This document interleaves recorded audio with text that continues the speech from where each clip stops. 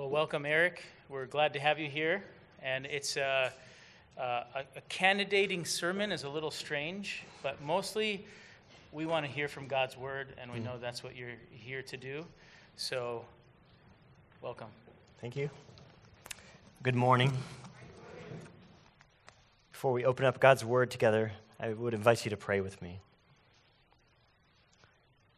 Father in heaven, we rejoice today that King Jesus came into this world, righteous and humble and having salvation. Thank you that when he returned to you, he did not leave us alone, but he gave us the Holy Spirit, and we have your word. So we do ask now that your Spirit would take your word and bring it to bear powerfully upon each of us. We ask that you do a mighty, gracious work that would glorify you. In Jesus' name, amen. In what ways do you think are important to grow as a church? I can think of many different answers that might be given in response to that question. We need more prayer, more evangelism, to be involved more in one another's lives, more compassionate outreach to the poor and needy, to be more worshipful as a body, more care within the people of the church. We need to do more with missions to the unreached peoples of the world. The list could go on and on. But most importantly, we need to see what the Bible commends and says what ought to characterize the church of God, and let that set our priorities. So this morning, we're looking at Paul's thanksgiving and prayer for the church at Philippi. If you've read through the New Testament, you might be familiar with the fact that the Apostle Paul often begins his letters to churches with a section like this, with thanksgiving for them. But when we look at Philippians, we see a church that he especially rejoices over. Some people call it the letter of joy. And he says this right up front in verses 3 and 4. Paul writes, "I thank my God in all my remembrance of you, always in every prayer of mine for you all, making my prayer with joy." Wow. Wouldn't you love to have the Apostle Paul write that way to you? That every time he remembers you, it's with joy? It's not to say that the Philippian church was without problems. There are false teachers and opponents that are coming up against them. Paul names 2 women who are at odds with each other. He exhorts the church on various things, such as humility, as we heard earlier. But even so, as you read Philippians, you get a sense that this church holds a special place in the heart of the apostle. You can hear it in his repeated expressions of joyful commendation. And so we, as a church, ought to learn from the commendable Christianity of these Philippians. What did they get right that drew forth such a response from Paul? And I want to argue that what brought the apostles so much joy over the Philippian church is that their Christianity had a distinctly gospel shape to it. That is to say, the gospel had shaped the faith of the Philippian believers in a distinct way. And from the way that Paul gives thanks for them and praise for them at the beginning of his letter, there's 4 truths that I want to draw out for us as a church today. You can see them in your bulletin there. The first truth I want to look at is that joyful Christian partnership centers on the gospel. So if we look at the reason that Paul gives for his joy and thanksgiving for the Philippians, he says in verse 5 that because of your partnership in the gospel from the first day until now. That's the reason why he's so joyful in giving thanks to God for them. It's the believers in Philippi have been joining together with Paul in the gospel from the first day until now. Well, we know a bit of what he's talking about there because the beginning of this church in Philippi is recorded for us in Acts chapter 16. There you can read of Paul receiving a vision of a Macedonian man urging him to come there. So he does. He goes to a leading city of Macedonia, Philippi. And what he does when he arrives is he looks for a gospel opportunity. And the one that he finds is women who are gathered by the river for prayer on the Sabbath. And so he goes to them and proclaims the gospel. And it says there in Acts 16 that as Paul preaches, the Lord graciously opens the heart of a woman named Lydia to believe his message. She's the first convert in Philippi. Later, Paul and his partner Silas are beaten and thrown in jail for disturbing the city when a controversy arose over a demon that he had cast out. But even through their suffering, the gospel continues to go forth. It comes to the jailer and his family. And they also believe and are baptized. Well, that's how the Philippian church came to be. So when Paul says, from the first day until now, we know what he's talking about. People heard the gospel from Paul. They believed it by God's grace. So this church that he's writing to then is first-generation Christians. Their parents did not know the gospel of Christ, but they do, and they believe it. And from the beginning, the Philippians had joined together with Paul in his ministry, his gospel ministry. So after he left that city, after he left Philippi, they continued a gospel witness in their own city.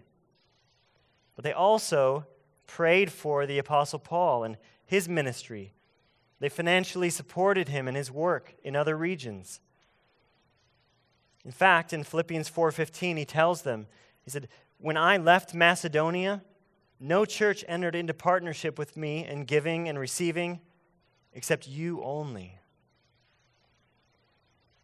Brothers and sisters, what we are seeing here is much more than Paul simply being happy that the Philippian church is a long-term financial donor to his ministry.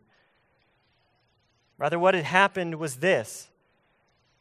The gospel took root among these in the Philippian church. It formed the church. They took to heart the message of salvation that was brought to them by Paul. They believed what he said about the life, death, and resurrection of Jesus, that he paid for their sins on the cross so that by faith in him, they're forgiven. They receive new life. The Philippians cherished this good news.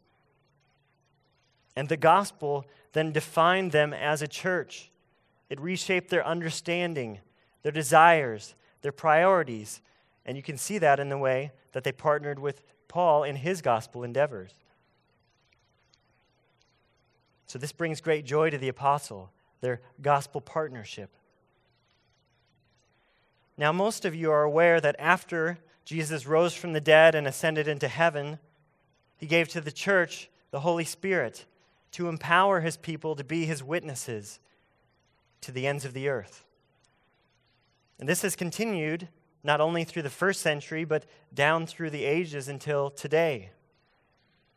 We're in the same situation.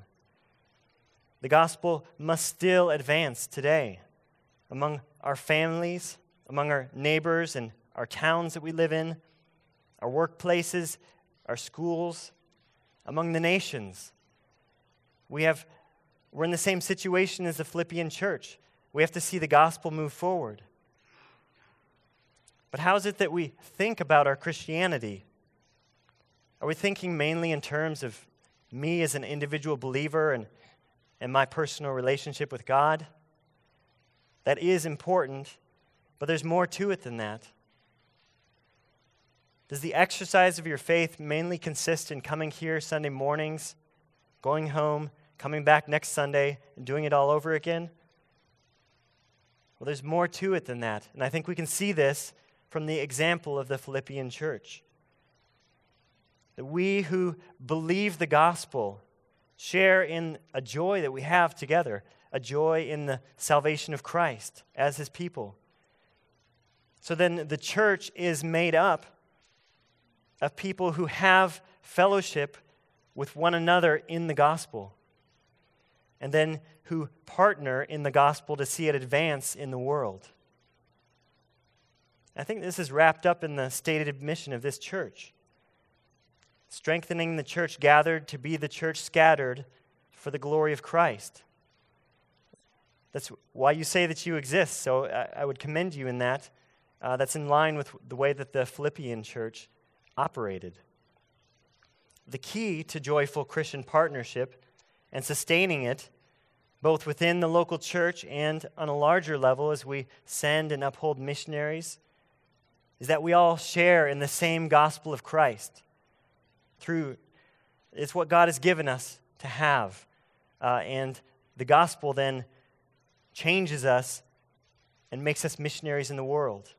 So then when you see this kind of partnership that we're seeing here in the Philippian church, when you experience that, as I hope that you do here at Valley Bible Church, thank God for it.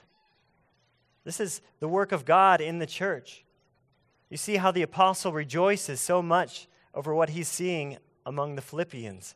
We should rejoice too, inasmuch as that grace has been shared with us as well, and seek to cultivate it all the more. Well, second truth then that I want to draw from this passage is that Christian confidence rests upon God's faithful gospel work. So if you look at verse 6, Paul gives us the basis for his joyful thanksgiving. So why is it that he thanks God for their gospel partnership?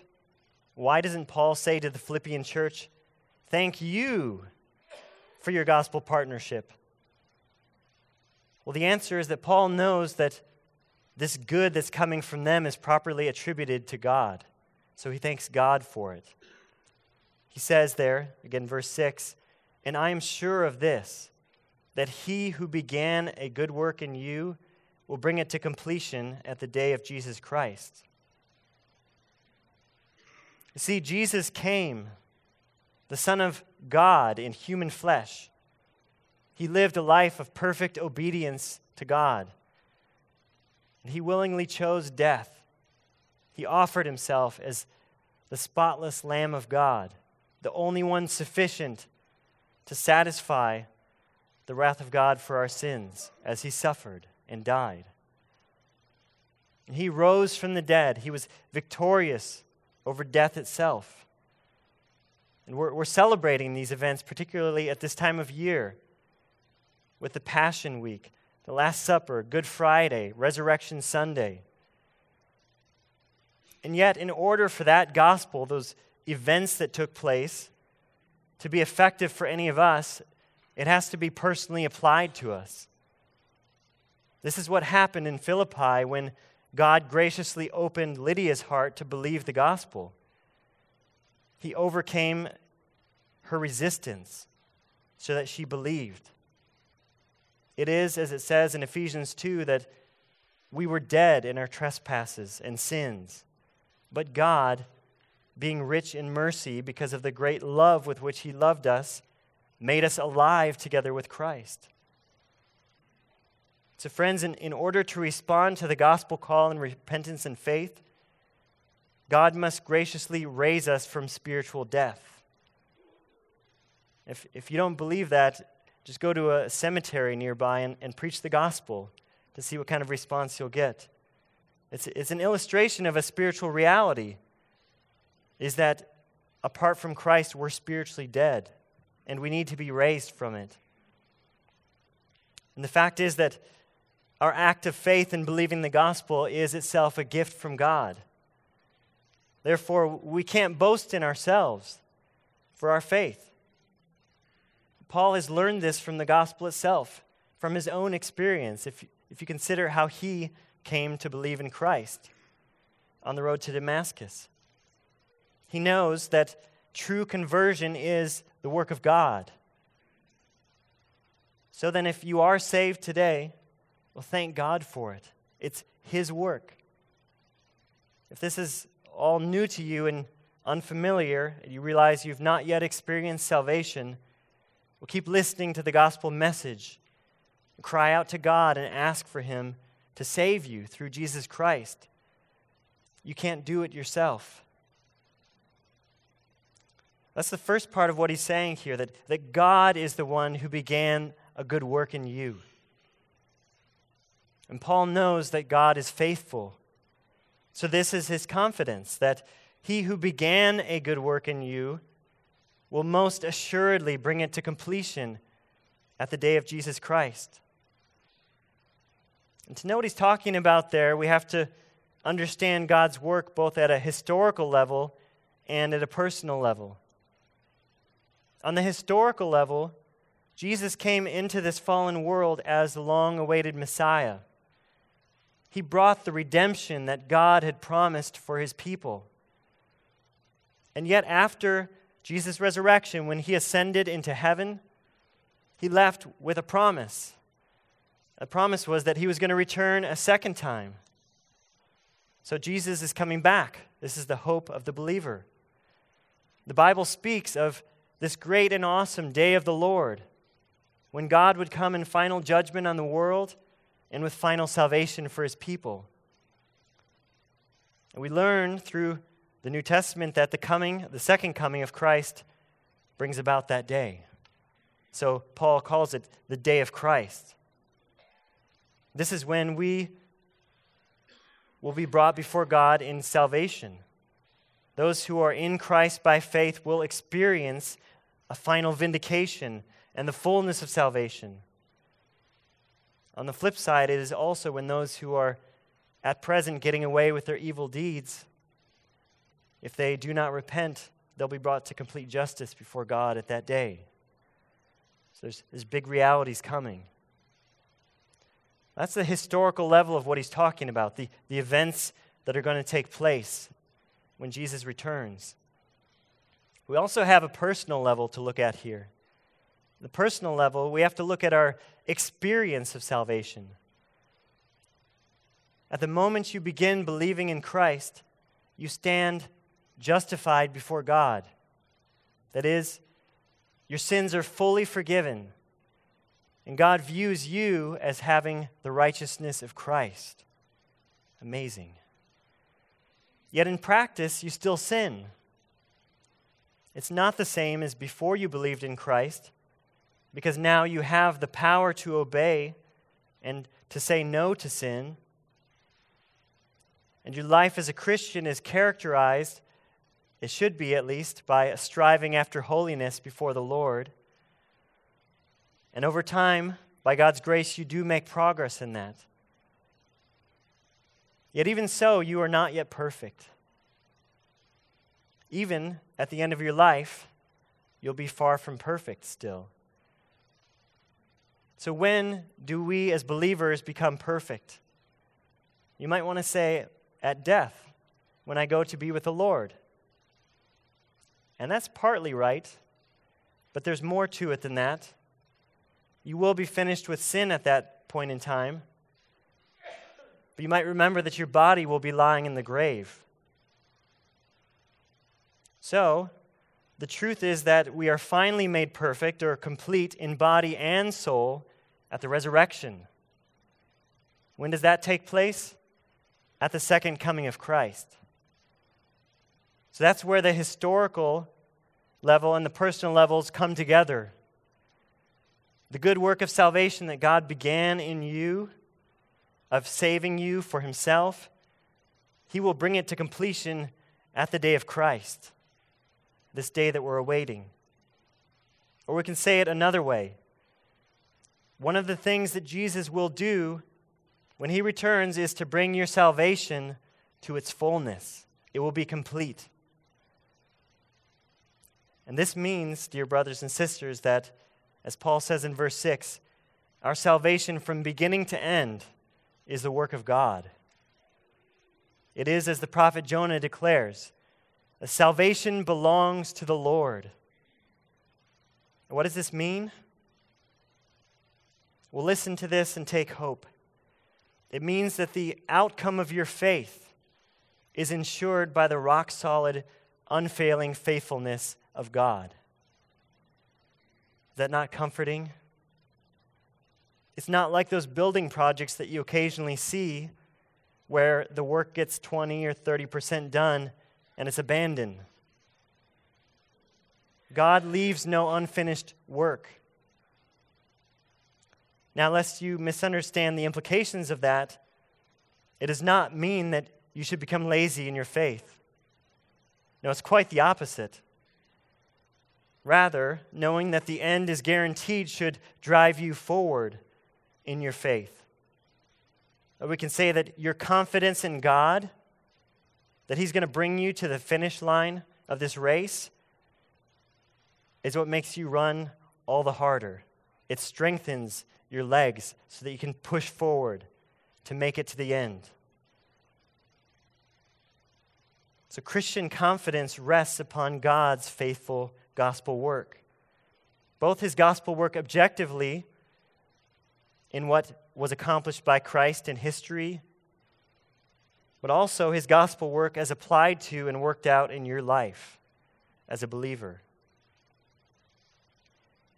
The third truth I want you to see here is that fellowship in the gospel is characterized by deep Christian affection. So in the second half of verse 7, if you look at that, Paul returns to this fellowship that he shares with the Philippians in the gospel. He says, "You are all partakers with me of grace." That word partakers is very closely related to partnership that we saw in verse 5. And what he's saying is that these believers in Philippi share with him in the gospel of God's grace. What the gospel does for you is it reconciles you, a sinner, to God, who is holy. And what puts you at enmity with God was your sin and your rebellion against Him. And on account of that, God's wrath was settled against you. But when you became united to Christ by faith, these things are resolved. Your sins are forgiven because Jesus has satisfied God's wrath against you. You're given a new nature as a Christian, a heart that loves God instead of rebelling against Him. So thus you're reconciled to God and welcomed into the fellowship that He has within Himself, within the Trinity. This reconciled relationship with God is now the most important thing about you. It far exceeds the importance of your family, your upbringing, your culture, your ethnicity, your economic means, your career, your social status. All of that stuff is secondary to the reconciled relationship that you have with Jesus Christ and to God. So then, when you have a group of people who have been reconciled to God and who are together, we call that the church. And in the church, you find an amazing reality. The reality is that we have a unique fellowship with one another. You might be familiar with stories of men who served together in World War II. And as a result of their shared experience, side by side in combat, they felt a deep kinship with one another for the rest of their lives. In fact, it was reported in the news, some of you might have heard this past Tuesday, that the last of the famous Doolittle Raiders had passed away. If you don't know about their role in the war and their bombing of Tokyo, I'd encourage you to read about it. But needless to say, their shared experience in the war set something forward for them as a group. It gave them a fellowship, a special bond that they had with each other, for the rest of their lives. So they would gather regularly for reunions. They gave a toast each year with special goblets. There was a fellowship they shared because of what they went through together. Well, our fellowship in Christ is somewhat like that, but immeasurably greater. Believers are closer than family. That's why it's common to hear in the body of Christ that people call one another brother and sister. I have members of my immediate family that I grew up with who are unbelieving.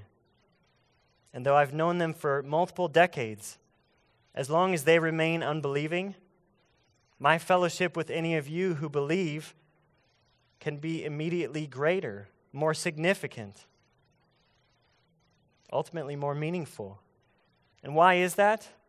It's because ours is a gospel fellowship.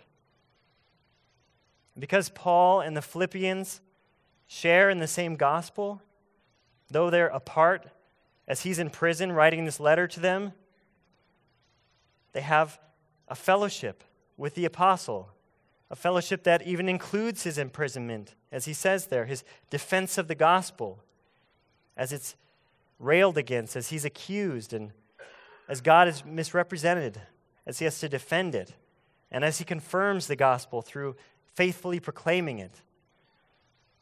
So whether Paul is in chains or freely ministering, the Philippian church is with him.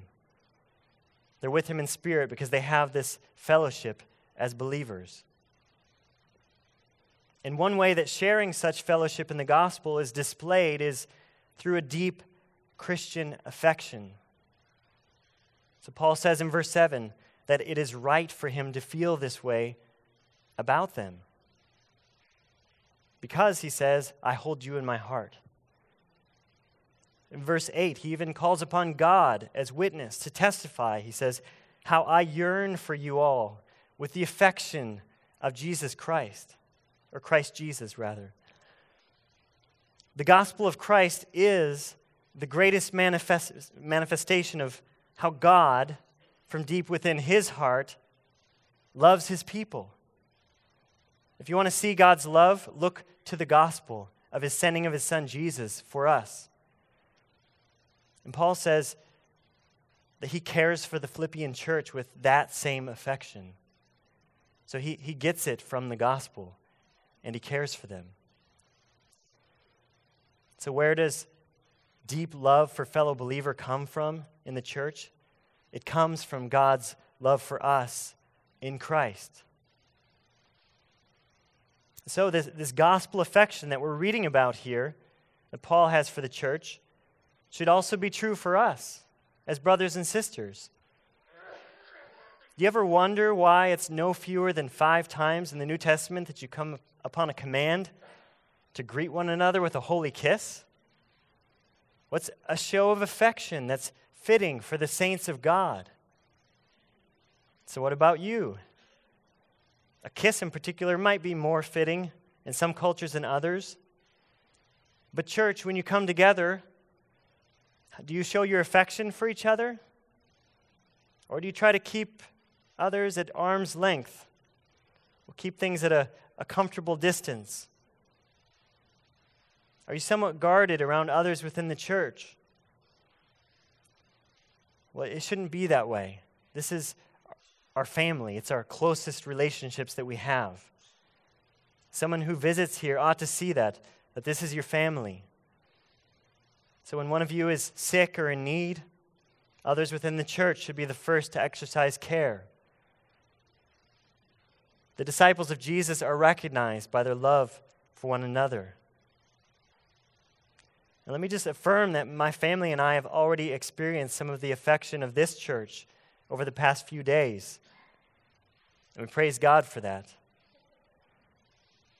But if you're convicted that you need to grow in that, in Christian affection, I would encourage you that the way you can grow is to cultivate deeper gospel fellowship with one another. So just practically, that may mean that you don't let your conversations with others in the church be mainly about the weather, sports, politics, the activities of your kids, or whatever else. Rather, let there be a gospel focus to your relationships within the church. That takes intentionality, and it's going to take a little bit for that to feel natural. But if you begin to regularly go to that deeper spiritual level with one another, your gospel-driven affections for each other will grow. You can watch it happen. And as it does, that's worth rejoicing in. Rejoice in the fellowship that we have with one another. is something that cannot exist outside of Christ. And why? Well, it's not that the fellowship of unbelievers is impossible. There's close relationships outside the church. It's rather that the fellowship of those who've been made right with God, who are also reconciled to each other, is qualitatively different. It's a heavenly fellowship, we could say. And it is a foretaste of what we will experience for eternity in heaven. So our reconciliation with God has massive implications into our relationships with each other. That is why fellowship in the gospel should be characterized by a deep Christian affection. The fourth truth I want to highlight from this passage is that growth in gospel love is preparation for the day of Christ. So in verse 9 and verse 10 and 11, we get Paul's explicit prayer for the Philippian church. There's three components you can easily see in it: love, knowledge and discernment, and holiness. So Paul prays, he says, that your love may abound more and more. It's the first component. More love. But he wants it along with a second component: knowledge and all discernment.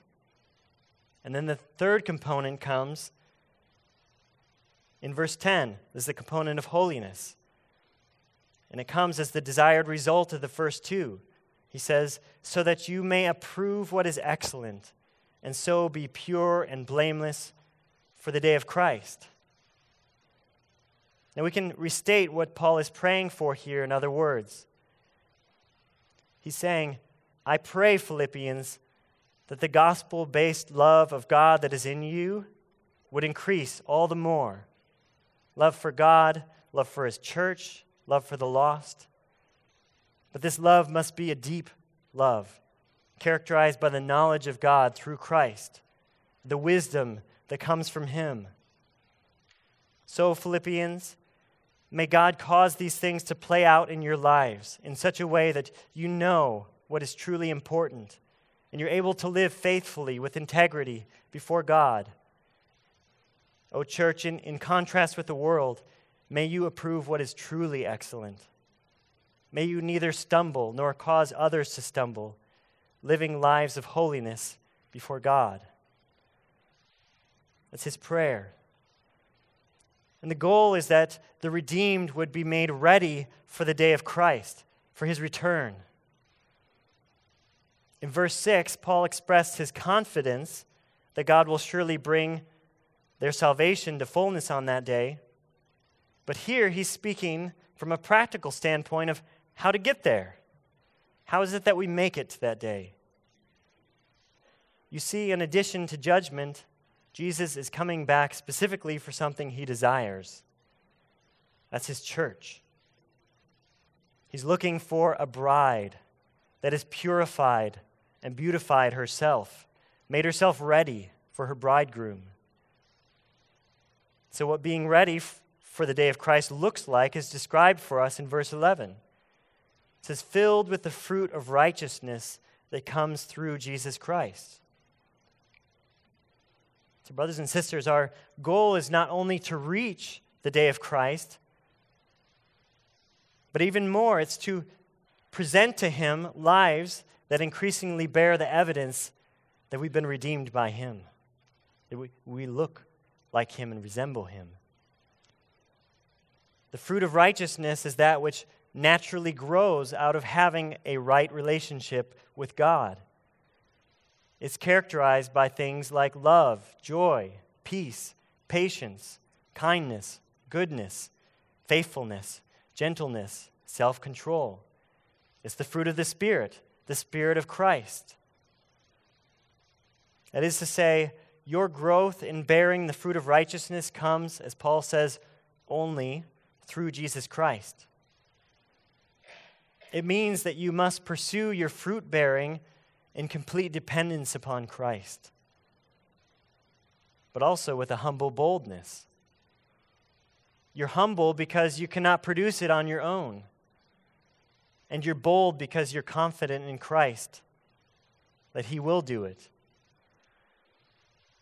So relating back to verse 6, we can labor to grow in doing what pleases God because we know that it is God who's ultimately doing the work in us. So we take heart in our striving, in our struggles for holiness, because we know that the outcome is in God's hands. The fact that our bearing the fruit of righteousness comes through Jesus Christ and not through our own strength or ingenuity is closely tied with the end of verse 11. Since God is the initiator, Christ is the means, and as we know elsewhere in Scripture, the Spirit is the guarantee, therefore all glory and praise go to God. That's how he ends verse 11 here. It's the answer to why you should care about all of this. Why care as a church to abound more and more in love?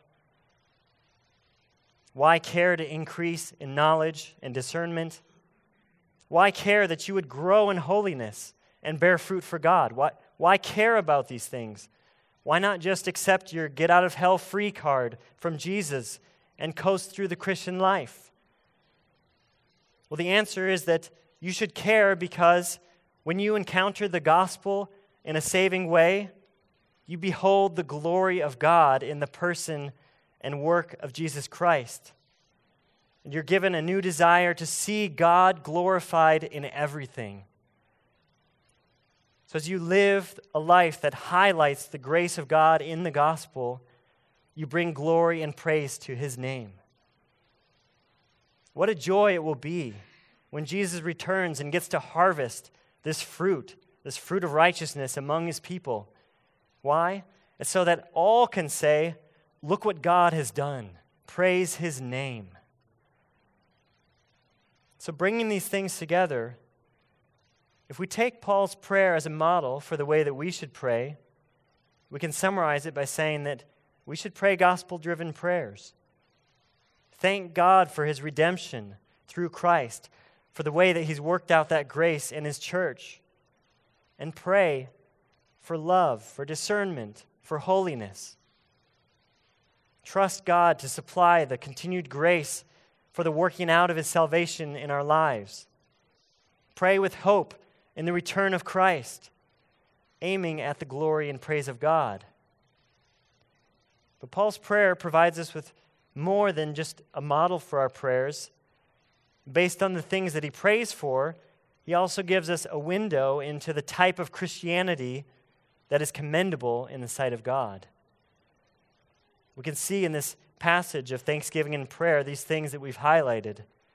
The joyful Christian partnership centers on the gospel. The Christian confidence rests upon God's faithful gospel work. That fellowship in the gospel is characterized by a deep Christian affection. And that growth in gospel love is preparation for the day of Christ. Now, if you're here with us today and this is all completely foreign to you, know that we desire for you to be brought into the same fellowship that we enjoy with God and with one another. The way that you enter gospel fellowship is through the laying down of the arms of your rebellion against God, through turning away from your sins and trusting in Christ, trusting yourself entirely to Him, believing that He died on the cross in your place for your sins, that He rose from the dead, that He defeated sin and death once and for all. Jesus is the only one who can reconcile you to God and to His church. So if that's where you're at today, this is new to you, you're interested in learning more, pull aside one of the elders here after the service and talk to them. I know there will be a couple up here you can pray with after the service. In Valley Bible Church, let me just say it's a joy for me to be with you this morning. I've heard from some of you over the past few days testimonies of the grace of God at work in your lives. And I praise God for that. May you persevere in a Godward trajectory, that this church would abound more and more in love, that it would grow in understanding the things of God and discerning what is right and the way we should live. May you bear fruit for God through Jesus Christ, much fruit, being ready for his return and living for the glory and praise of his name. When you let the gospel and all of its implications provide the vision for your life, you can keep heading in the right direction and make real progress in the faith to the delight of our Lord Jesus. So may you press on in him, that you might be pure and blameless for the great day of his coming, the day in which we will praise and glorify him. Let's pray together.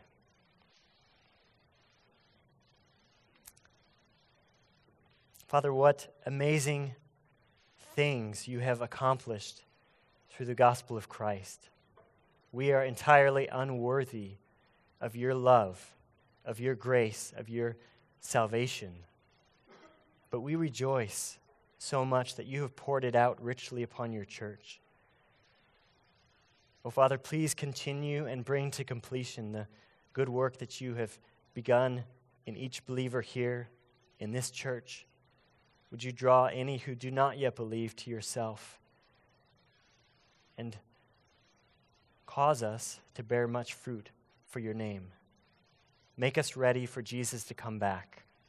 We pray it in his name. Amen.